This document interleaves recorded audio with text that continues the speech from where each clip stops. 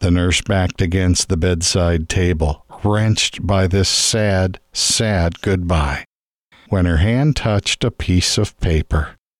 She picked it up and read, "My dearest Janie, I forgive you. I pray you will also forgive me. I know that you love me. I love you too. Daddy."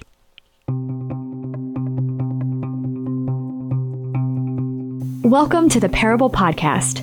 Thanks for joining Family Life on-air host Randy Snavely as he digs into the story lessons taught by the world's greatest teacher, Jesus.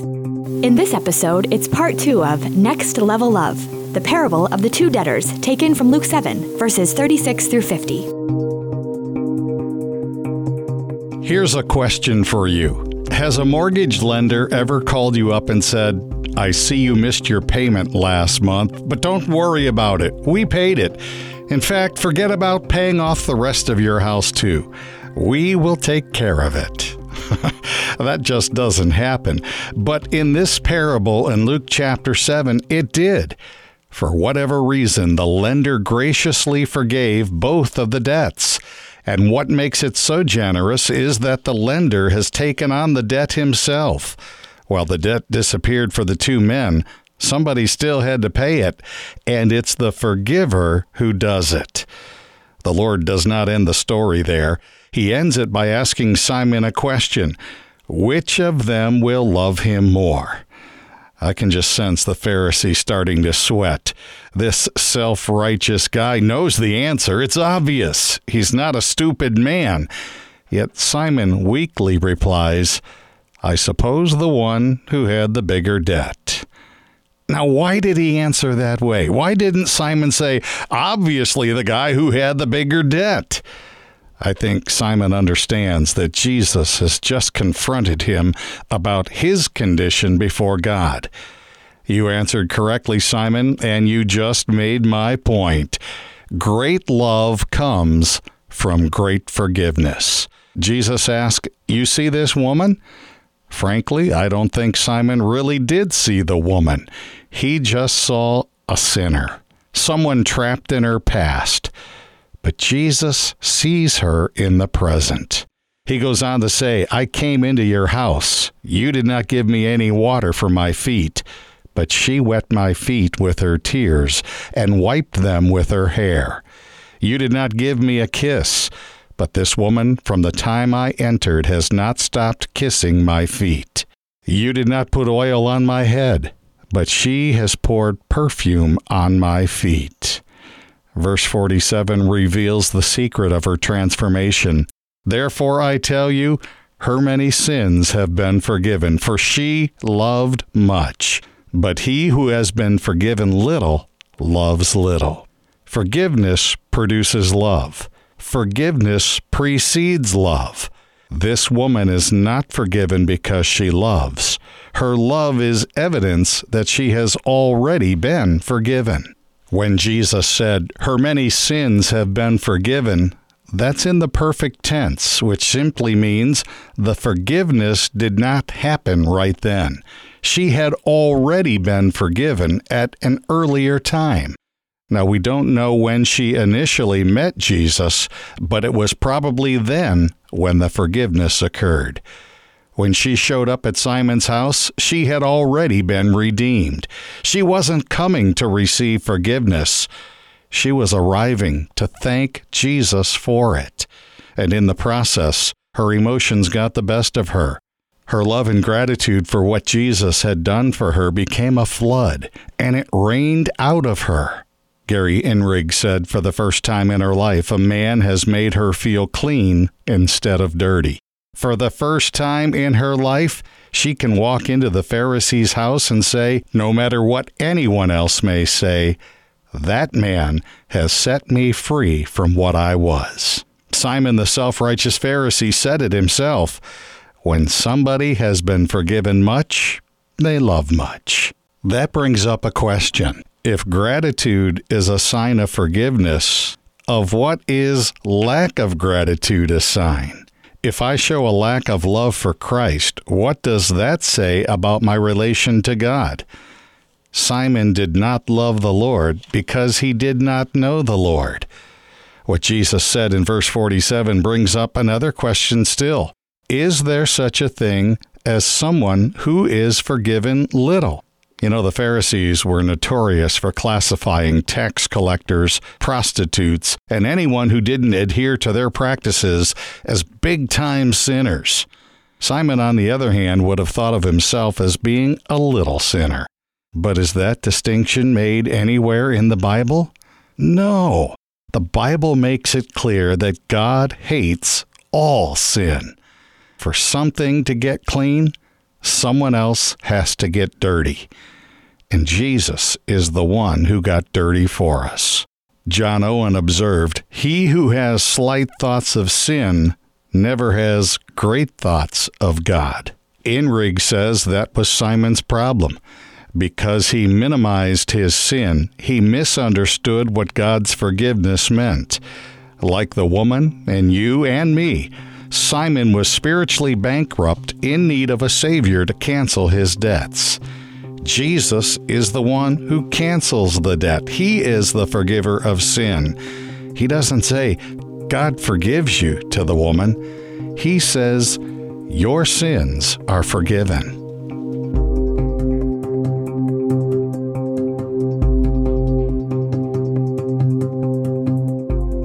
You are listening to Family Life's Parable Podcast, Next Level Love, Part 2.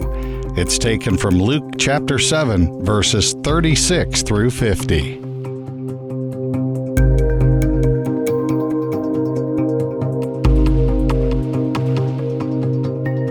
Not long before she died in 1988, in a moment of surprising candor on television, Margarita Lasky, one of the best-known secular humanists and novelists in this country, said, "What I envy most about you Christians is your forgiveness. I have nobody to forgive me." Our sins are forgiven if we've trusted what Jesus did at Calvary. Our response should be like this woman's, full of joy and gratitude and love and affection for our Savior. Mr. Williams was a new patient in room 712. He'd suffered a mild heart attack a few hours earlier, but now his heart was beating slowly and steadily. He asked his nurse if she would call his daughter and let her know what had happened. He lived alone, and she was the only family he had. The nurse said she would call his daughter right away, but before she could leave the room, Mr. Williams asked for a pen and some paper. Mr. Williams' daughter was listed on his chart as the next of kin. The nurse called her. Janie picked up and listened to the nurse explain the whole situation. "No!" screamed Janie. "He's not dying, is he? You can't let him die." "He's getting the best possible care," the nurse replied, "and he's stable at the moment." "You don't understand," Janie said. "My daddy and I haven't spoken for almost a year. We had a terrible argument on my 21st birthday over my boyfriend, and I ran out of the house and haven't been back. All these months I've wanted to go to him for forgiveness. The last thing I said to him was, 'I hate you.' I'm coming now. I'll be there in 30 minutes. Silently, the nurse prayed, "Please, God, let this daughter find forgiveness." The nurse tried to go about her other chores, but she couldn't concentrate. She wanted to get back to room 712. Finally, she gave up and went back to Mr. Williams' room. He wasn't moving. She could find no pulse. "Code 99, room 712, code 99, stat." The nurse began CPR. After 15 compressions, she wondered where the help was. "Oh, God," she prayed, "his daughter is coming. Don't let it end this way." The door burst open. Doctors and nurses poured into the room and took over. Tubes and syringes, and finally the paddles were used. "God, please don't let it end this way. His daughter needs to find peace." And then it was over. Mr. Williams was gone. Slowly, the medical personnel sadly filed out of the room. The nurse was stunned. How could it end this way? When she left room 712, the nurse saw Janie standing by the water cooler speaking with the doctor. He was gripping her elbow as she slumped against the wall. Hurt was evident on her face. Her eyes looked wounded as the doctor moved on. The nurse went to her and took Janie into the nurse's lounge. Nothing was said for several moments as Janie looked straight ahead.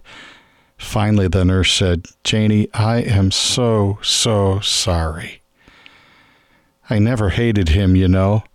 I loved him," she said.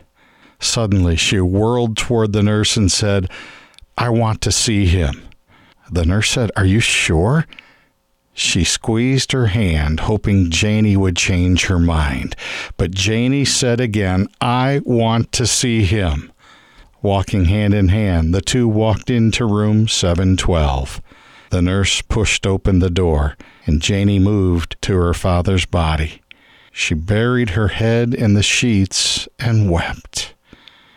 The nurse backed against the bedside table, wrenched by this sad goodbye, when her hand touched a piece of paper. She picked it up and read, "My dearest Janie, I forgive you. I pray you will also forgive me. I know that you love me. I love you too. Daddy." The nurse thrust the slip of paper toward Janie. She read it, then read it again.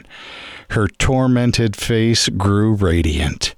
She hugged the piece of paper to her chest and said over and over, "Thank you, thank you, thank you, thank you." His forgiveness is free. His forgiveness is freeing. And his forgiveness is final. And not to love him for it is not to have grasped how amazing his forgiveness is.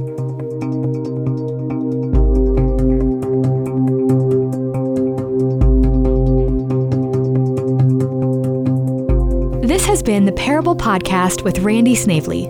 Click the subscribe button so you'll know when new episodes are released.